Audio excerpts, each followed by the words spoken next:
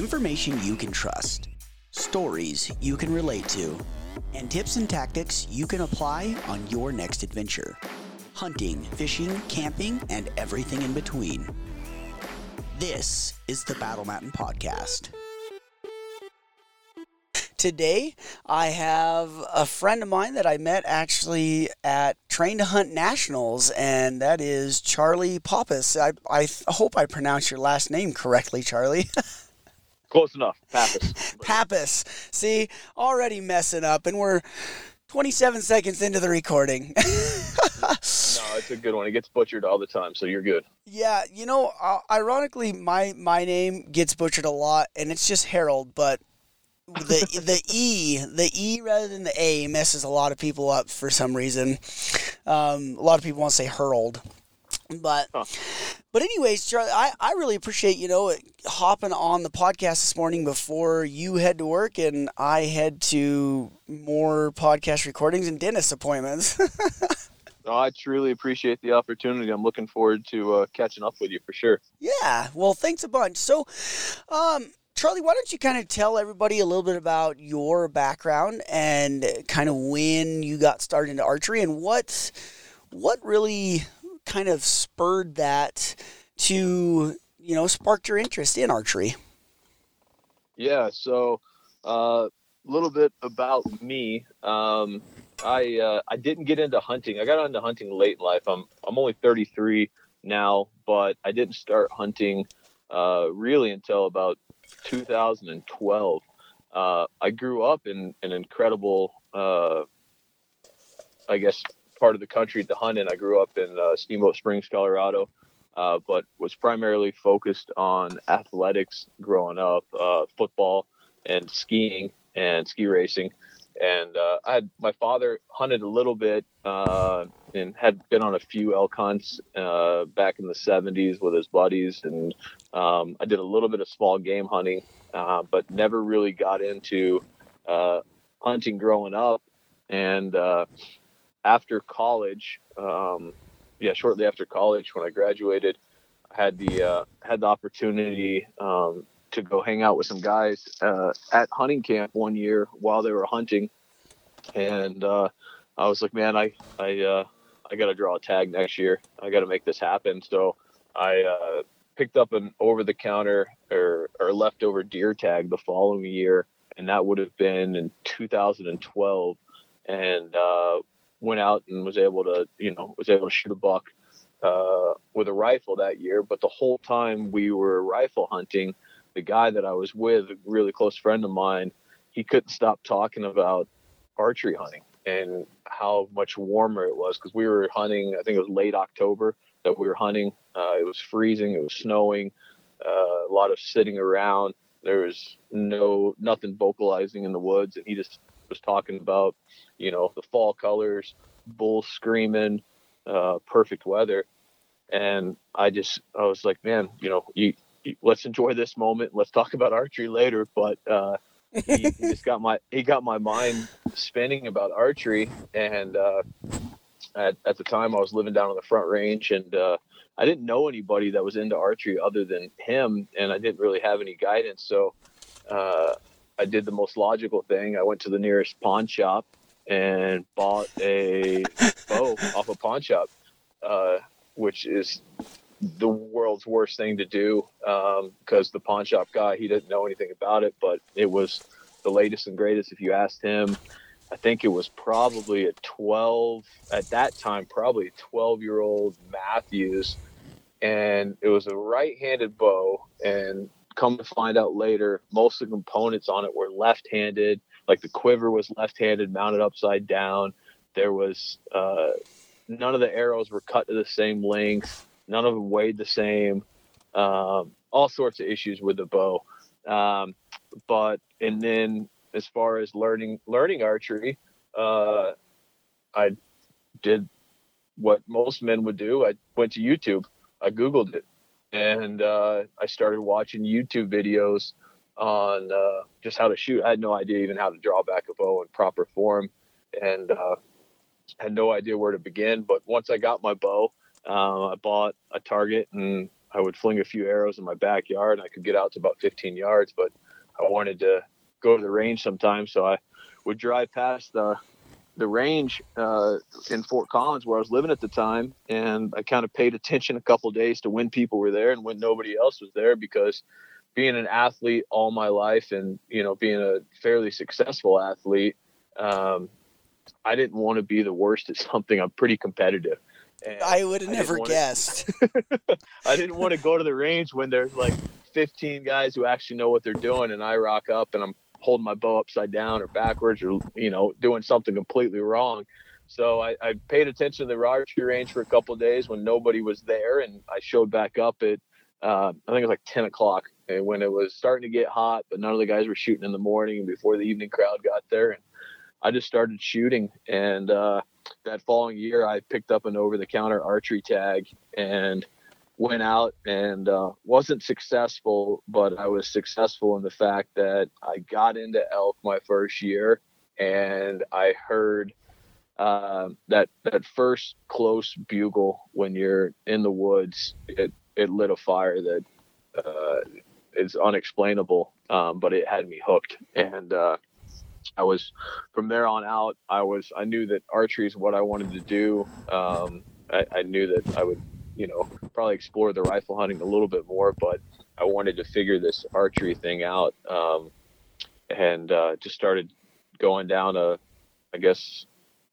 long road to get me to where I am today. And by no means am I a great hunter, but I'm definitely a consistent hunter and extremely passionate about it. So I think it was the following year I went out and I shot my first bull, and that was just absolutely incredible experience. And, you know, that as a first time, you know, hunter harvesting an animal, you know, coming home to, I guess it was, my wife would have been probably my fiance at that time. I'm not sure if we were married then. Hopefully she doesn't listen to this, because I should know these dates.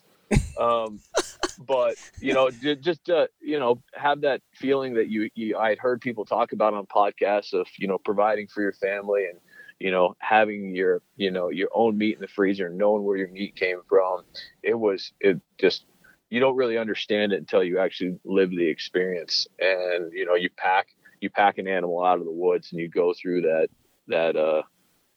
I guess that mental test and physical test. It kind of changes things for you. And ever since then, I haven't looked back. And I'm sitting in my truck right now with my bow case behind me, and I've got a meeting at 4:30 at the archery range to shoot the 3D course this afternoon, and I try to shoot every day. So I'm hooked.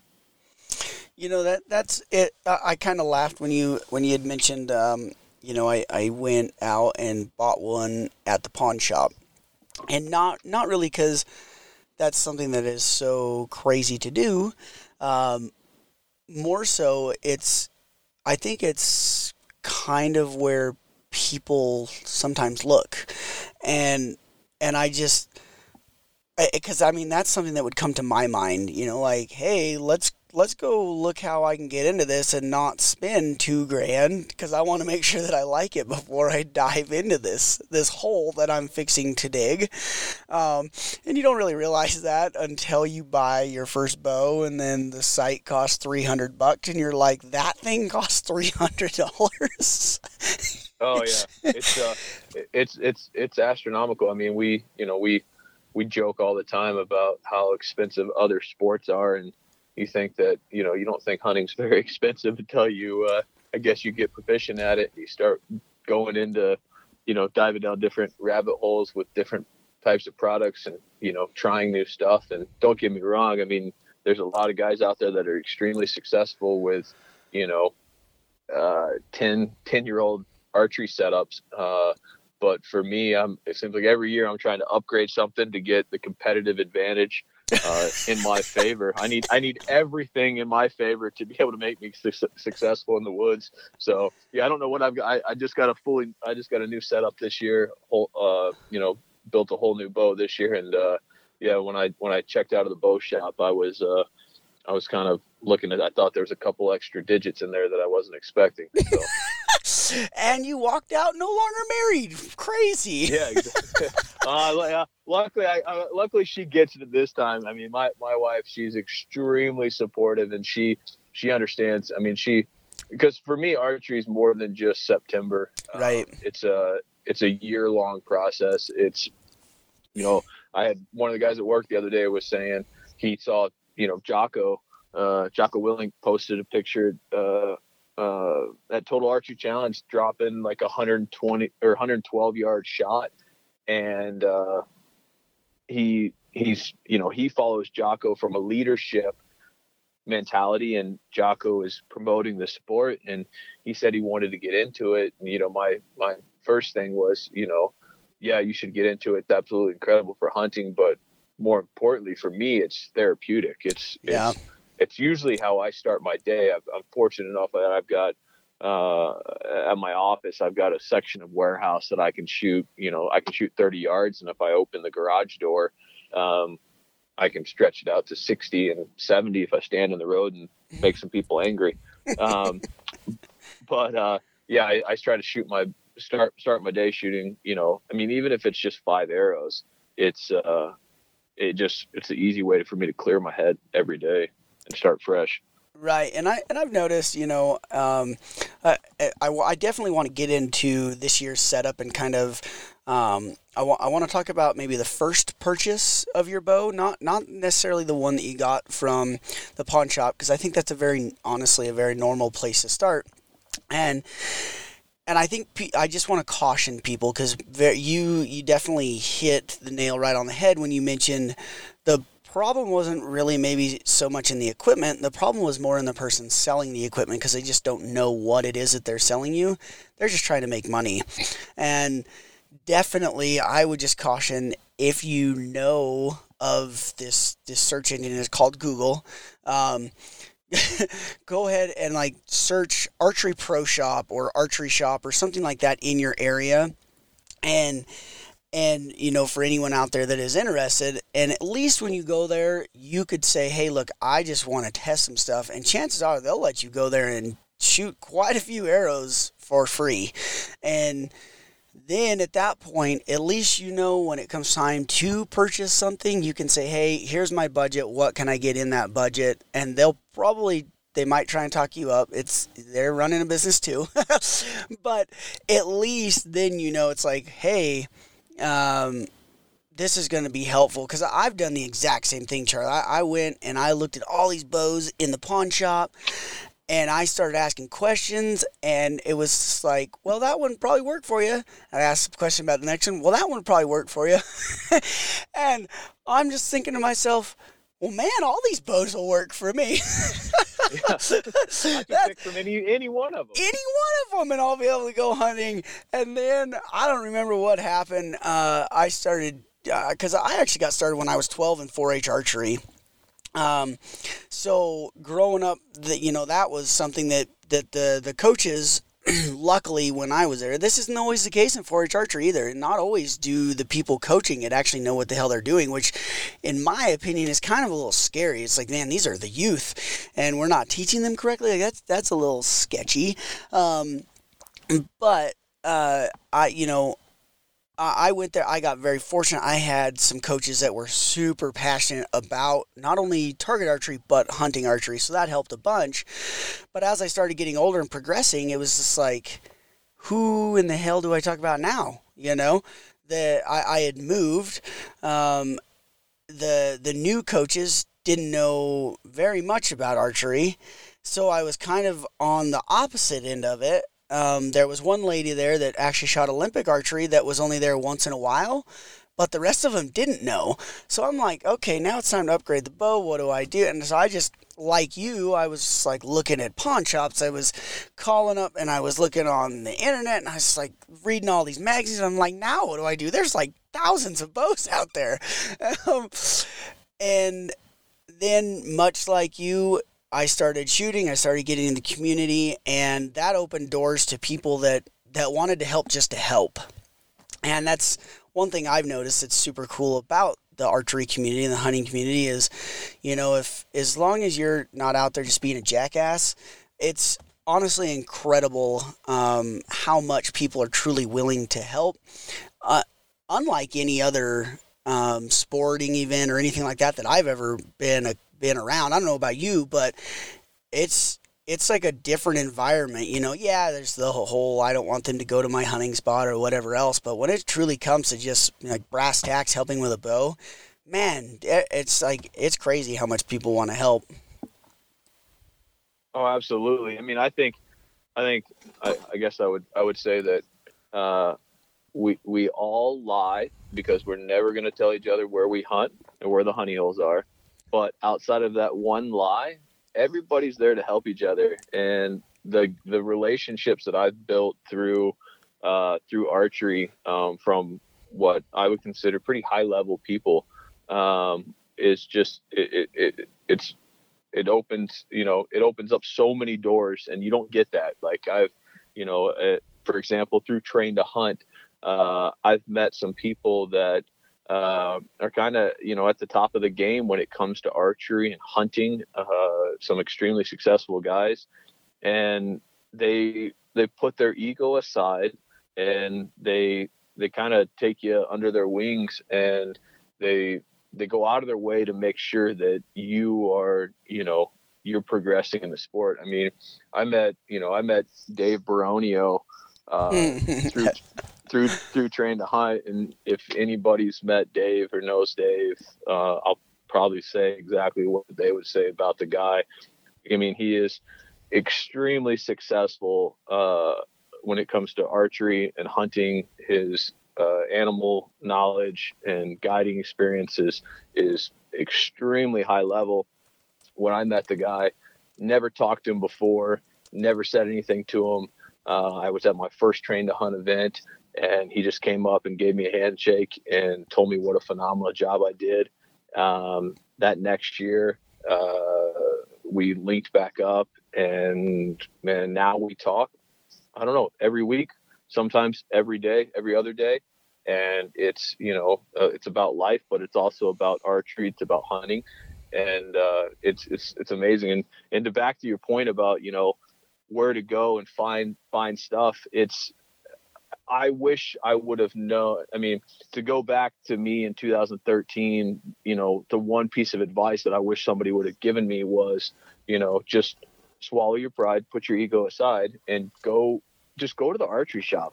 And to be completely honest, it took me going to several different archery shops before I found the one that I felt was the most reputable and the best fit for me in my market.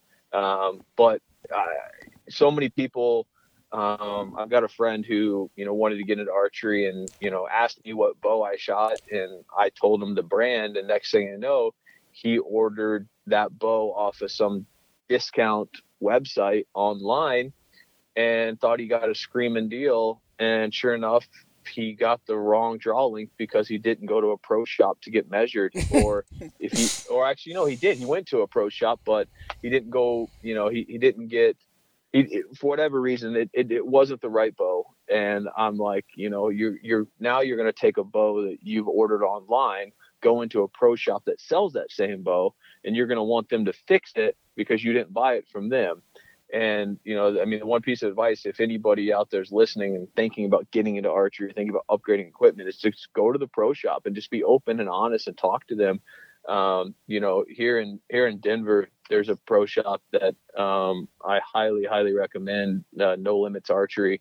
And, I met Phil Mendoza, the owner over there, through his, alpha bow hunting event. And his whole thing with his alpha event is put your ego aside, step up and see how you do head to head against other people. So there's no opportunity, no matter how good you are or how bad you are, to kind of feel out of place. Everybody's kind of equal when it comes to those competitions, and equal when you walk in the door to his shop. And I point everybody to a pro shop. Don't turn. There's some amazing opportunities for you to purchase stuff online if you know what you're looking for and you know what you need. But if not, you kind of need to go talk to the pros and let them point you in the right direction. And don't be afraid to ask. I mean, ask people at the range. I've got a lot of friends that are getting into archery now, and I try to find them somebody else of similar sizes, previous year's equipment, because you always have everybody who's upgrading every year, and there's a lot of used bows out there that are phenomenal that are going on Craigslist or being sold, and you can get into an amazing setup that's 1 to 2 years old for half the price of the new stuff. You don't always have to, if you're not sure what, if you're going to enjoy archery, if you're going to take to the sport, there's no harm in buying used equipment, but you just want to make sure you're getting the right stuff. And some of the guys at the pro shop will, if I have something used, I'll go in there and say, hey, do you know anybody who's looking for a 29.5-inch, right hand 80-pound bow? And they can point me in the direction of somebody that stopped by that was looking and didn't want to buy new. So yeah, I can't speak highly enough about a pro shop and going there versus doing what I did and going to the pawn shop. I could have really saved myself, but it makes for a good story at this point. Yeah, absolutely. And what's interesting is, like I said, I've looked at pawn shops. I know a lot of other people, and so everybody out there listening, just learn from us. Go to the pro shop, and you'll find it. Obviously, you'll go in, you'll either click with a pro shop or you won't, and chances are, if you live in some place like Denver, No Limits is an excellent pro shop. But there are some smaller towns you might go there and you just don't really get along that well with the pro shop, so then go somebody else. It's no big deal. But one thing that I really want to kind of dive into also is I kind of want to talk about when you went to your first pro shop and they set you up with a bow and you got the bows and the arrows. I kind of want to talk a little bit about that setup and kind of compare it to what your setup looks like now, and kind of see how things and equipment has evolved. Because while Whisker Biscuits may be a great rest, most of the time as you step up in archery and things like that, you're probably looking at something more like a Hamskea Pro Hunter or something along those lines. So I would just kind of I think it'd be really interesting to hear about your gear evolution from when you bought your, the bow at a pro shop to just this year when you bought your bow at the pro shop. Yeah. So where I'm at now and where I started, the first, like I said, I haven't been in, the archery game for too long. So it would have been 2013, I think I bought one at a pawn shop. So it would have been, I think it may have been the following year, or I may have given myself 2 years with a pawn shop bow. But the guy that I went hunting with, he shot a Matthews. Therefore, I needed to shoot a Matthews, which was a terrible mindset.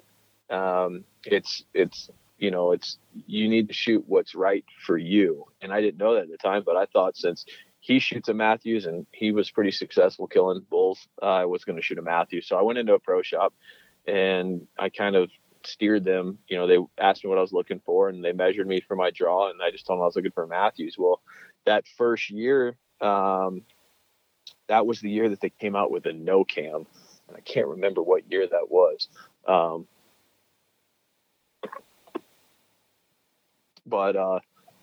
They came out with a no cam, and that's the bow they got me set up with because that was the new model for Matthews that year. Mm-hmm.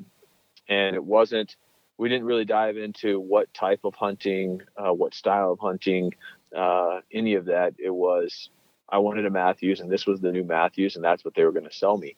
To be honest with you, I don't remember what the rest was. I know that my first bow was a Whisker Biscuit, that pawn shop bow. I'm not sure if that no cam had a Whisker Biscuit on it or not. But it was a great bow. And I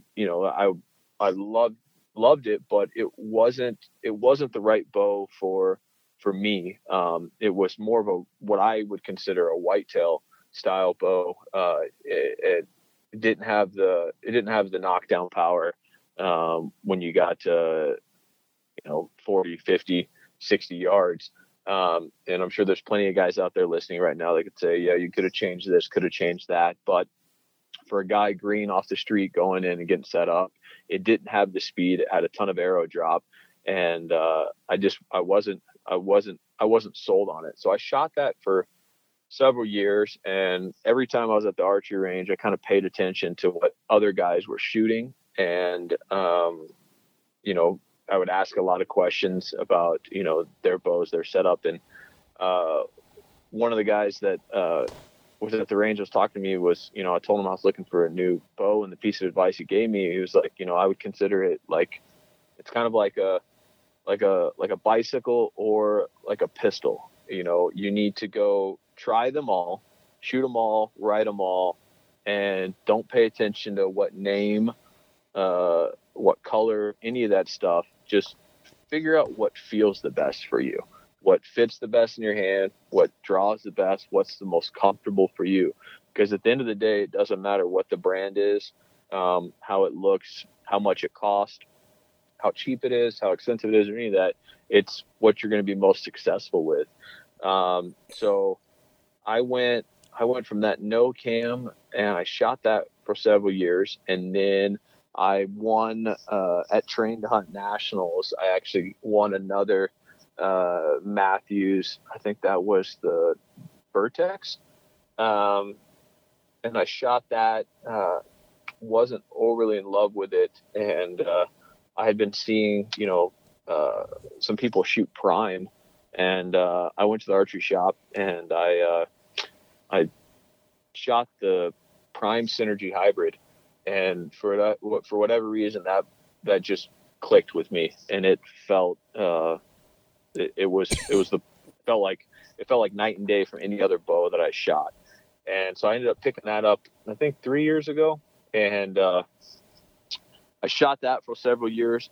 But I never really got proper coaching on shooting. All of my archery was learned from podcasts, YouTube, and watching people at the range, and people giving me pointers that probably shouldn't be giving me pointers, and I listened to them because I thought I should. And been there. Another piece of advice that I would give anybody getting into the sport is it's crazy how much money we will invest in camouflage or a backpack or the latest and greatest boots, or a t-shirt with a logo on it that represents that you're a hunter. It's people spend so much money, but they won't spend the money to make themselves a better archer or a better hunter. And so skip the boots, skip the camo 1 year, maybe hunt in your last year's stuff or some Craigslist, hand-me-down, Goodwill, whatever it may be. Take that money and get some shooting lessons. And had I done that several years ago, I think I would have night and day success. After last year, I lost a bull last year, and it rocked my world. And I was fortunate enough, living where I do, to have some amazing guys in the archery community, and a gentleman by the name of Henry Ferguson. And if you don't know who he is, his Instagram handle is Big Chief Whack-a-Buck, and probably one of the funniest guys I've ever met. I have a podcast with him tomorrow. Oh, he is hands down one of the nicest humans I've ever met, who will go out of his way just to make sure that you're progressing in the name of archery. And he reached out to me and said, after I took second at Train to Hunt, and he said, let's get together and shoot sometime. And you got the fitness thing figured out, let's work on the shooting. And then after I lost that bull, I kept thinking to myself, I've got to focus on my shooting. I could get on bulls, but I got to focus on my shooting. So I went and shot with Henry, and he tweaked a couple things on my form, my shooting, and it came to light that I had been shooting an inch too short of a bow since 2013. Like draw length? Draw length. Wow. It wasn't my form.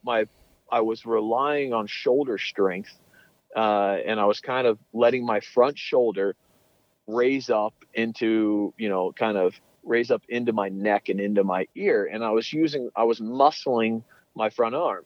Well, when I push that shoulder and push that front arm forward and down and lock that shoulder kind of more to where it's a joint holding it versus muscles holding it, it extended my draw length. And then I'm shooting a wrist rocket, a trigger, and I've played around with some other releases, but I haven't, in my eyes, I haven't graduated to that level yet. It's let's perfect what I shoot now and then go from there. But I was shooting this index release with the tip of my finger, and the tip of my finger, I was punching it. And, Henry had me work on pushing my arm out, lowering my shoulder, and wrapping my trigger to where I'm using more of the base of my index finger and actually using my shoulder blades and pulling through that shot. And by, his 5 minutes on the range, giving me some coaching, it daylighted that my bow was too short. And the reason why I'm going down this story is it got me to the bow that I'm in right now. I needed to get to a longer draw length, and the Prime Synergy Hybrid that I was shooting, in order to get it to where it would be from 29.5 to 30.5, I was going to have to get new cams. And I was looking at spending a couple $100, and I knew that one of my buddies wanted to upgrade his bow, and he would fit into that 29.5 bow. So I ended up selling him my bow and upgraded to a Prime. I got I'm shooting the Black 5 right now in a 30.5 with a 80-pound draw, and I absolutely love it. But second piece of advice outside of don't go to a pawn shop is spend a little bit of money and go to your pro shop and ask for some coaching. See who, if they do lessons, and if they don't, do they recommend somebody that can work with you? And there's plenty of people in the community that are willing to give advice. I would just encourage you to do a little bit of research and make sure the advice you're getting is from the right people, and they truly know what they're talking about. But that time spent with Henry on the range, it daylighted my shot. And so I ordered this new bow, fought with COVID through the summer a little bit. It finally came in a couple weeks ago, and this thing is shooting lights out, and my grouping is progressed tremendously from, those two little changes that he taught me. And, I'd like to say that the bow plays into it too. I probably could have shot.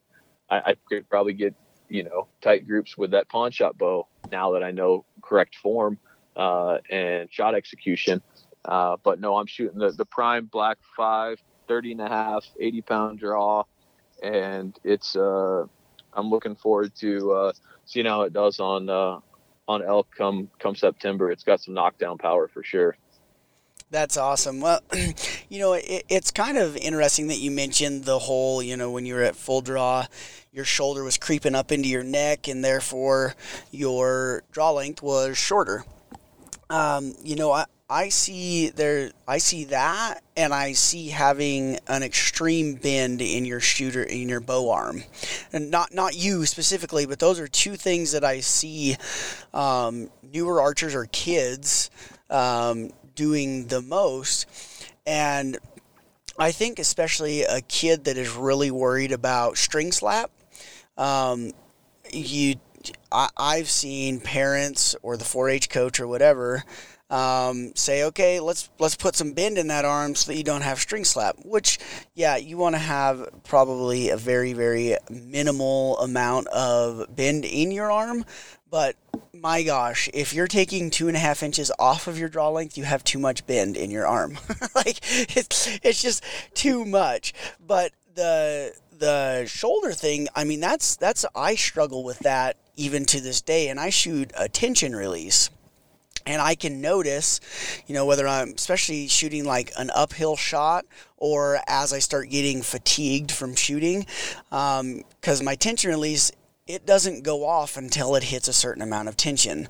And if I'm pulling and pulling and pulling and my shoulder is creeping up into my neck, then the release just never goes off. I'm just like pulling, and nothing is happening. So that's a really good tip and pointer that you touched on there, is, pushing that front shoulder down and forward and kind of trying to lock it into the socket so that you're not, like you say, using your muscle to hold the bow. Instead, you're using your skeleton. So I would assume once you kind of got, Henry helped you out and you lowered that arm, I would assume that at full draw, you probably just felt a lot more steady and a lot more solid. Oh, yeah, it's, the way that, I think those Henry explained it was like, I need you to stand in that spot right where you're standing for 5 minutes. Don't move. And it was, something along these lines. And I stood there and he looked at my knees and my knees were locked out. And he's like, well, why don't you have your knees bent? Because I can't stand there for 5 minutes. I can't hold like a half squat for 5 minutes. I'm going to start shaking.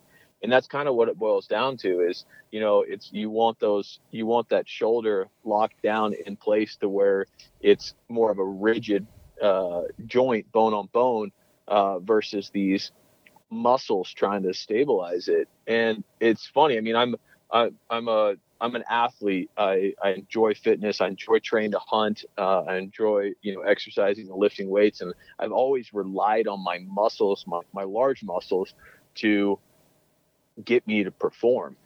And it's, one of the things that kind of this is all daylighted for me is that I need to take a step back and focus on the little guys, the small, fast twitch muscles. And I actually went to a physical therapist yesterday for some shoulder issues. And, she reassured me of this, that, I can squat, bench press, deadlift, run, do all those great things.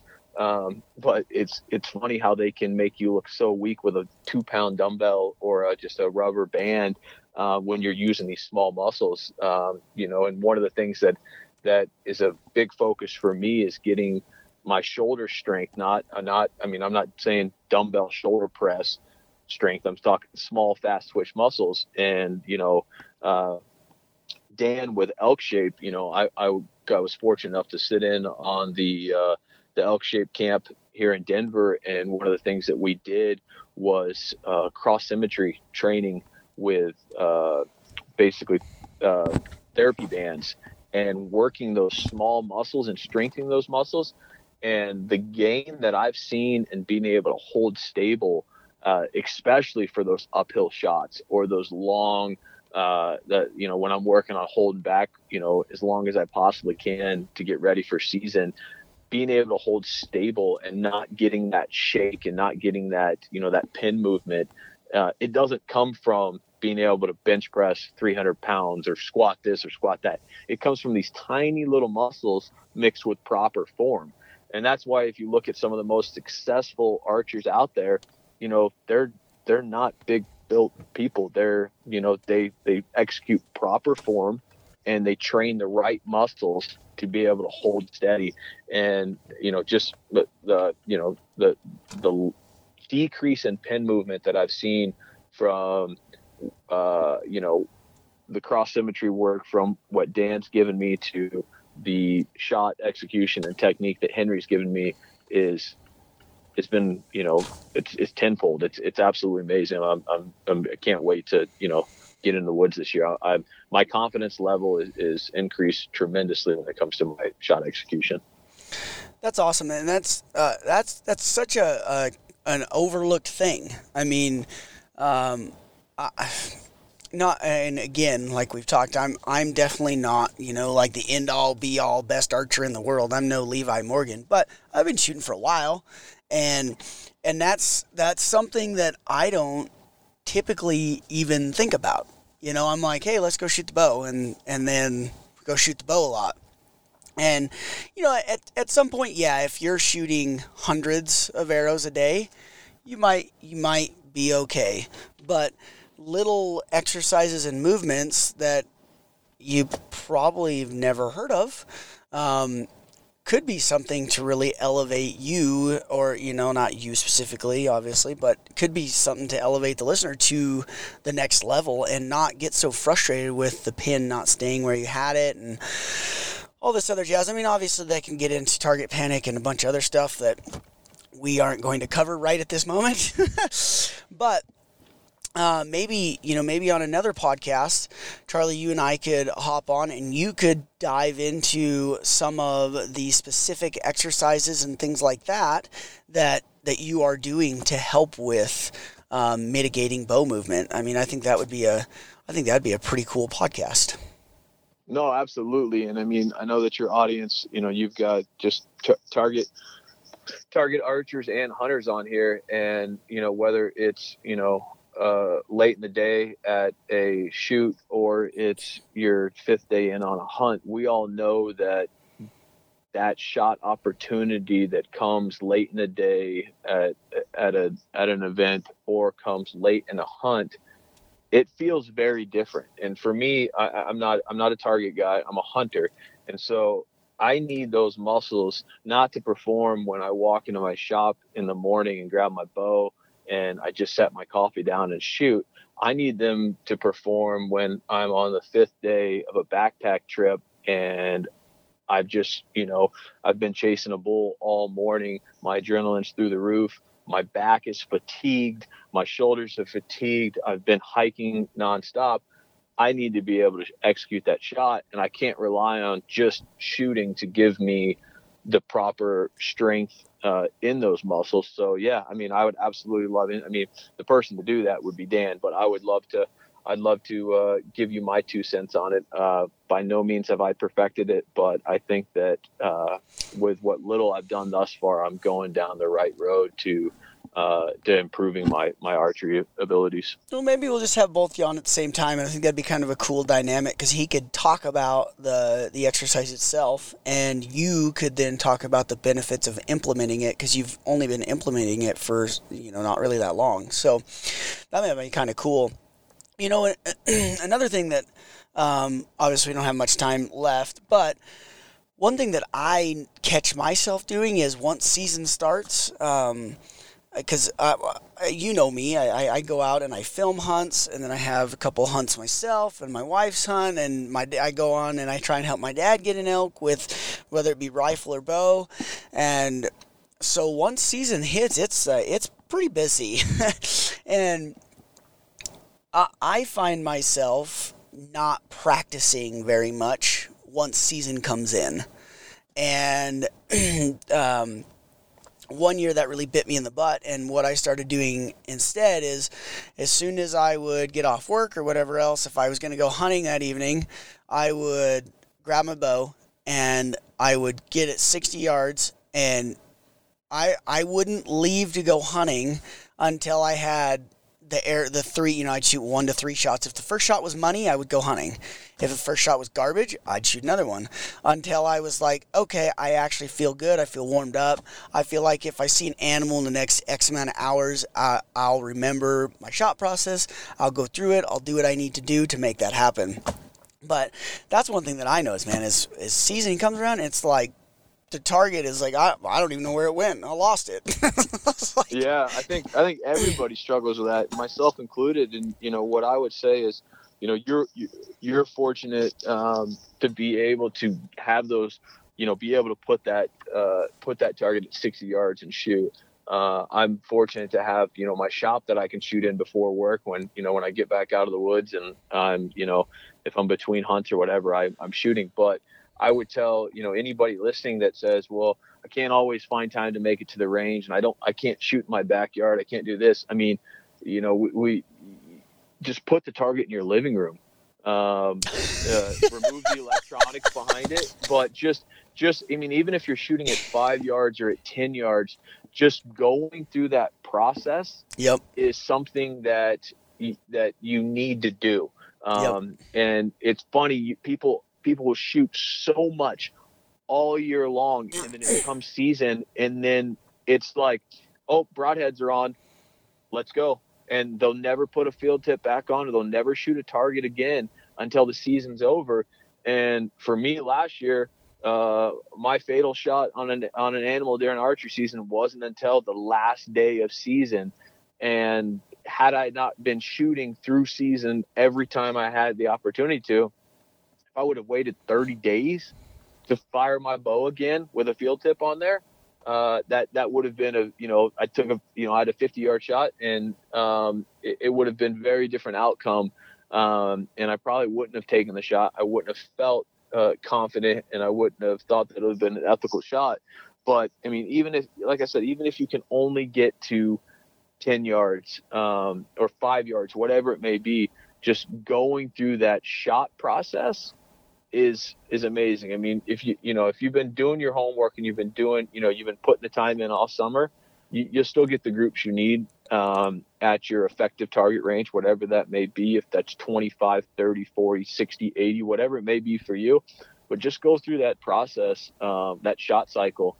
It's funny how on the 5th day of a hunt, when you haven't drawn your bow back for 5 days, how awkward it feels. Right. And Agreed.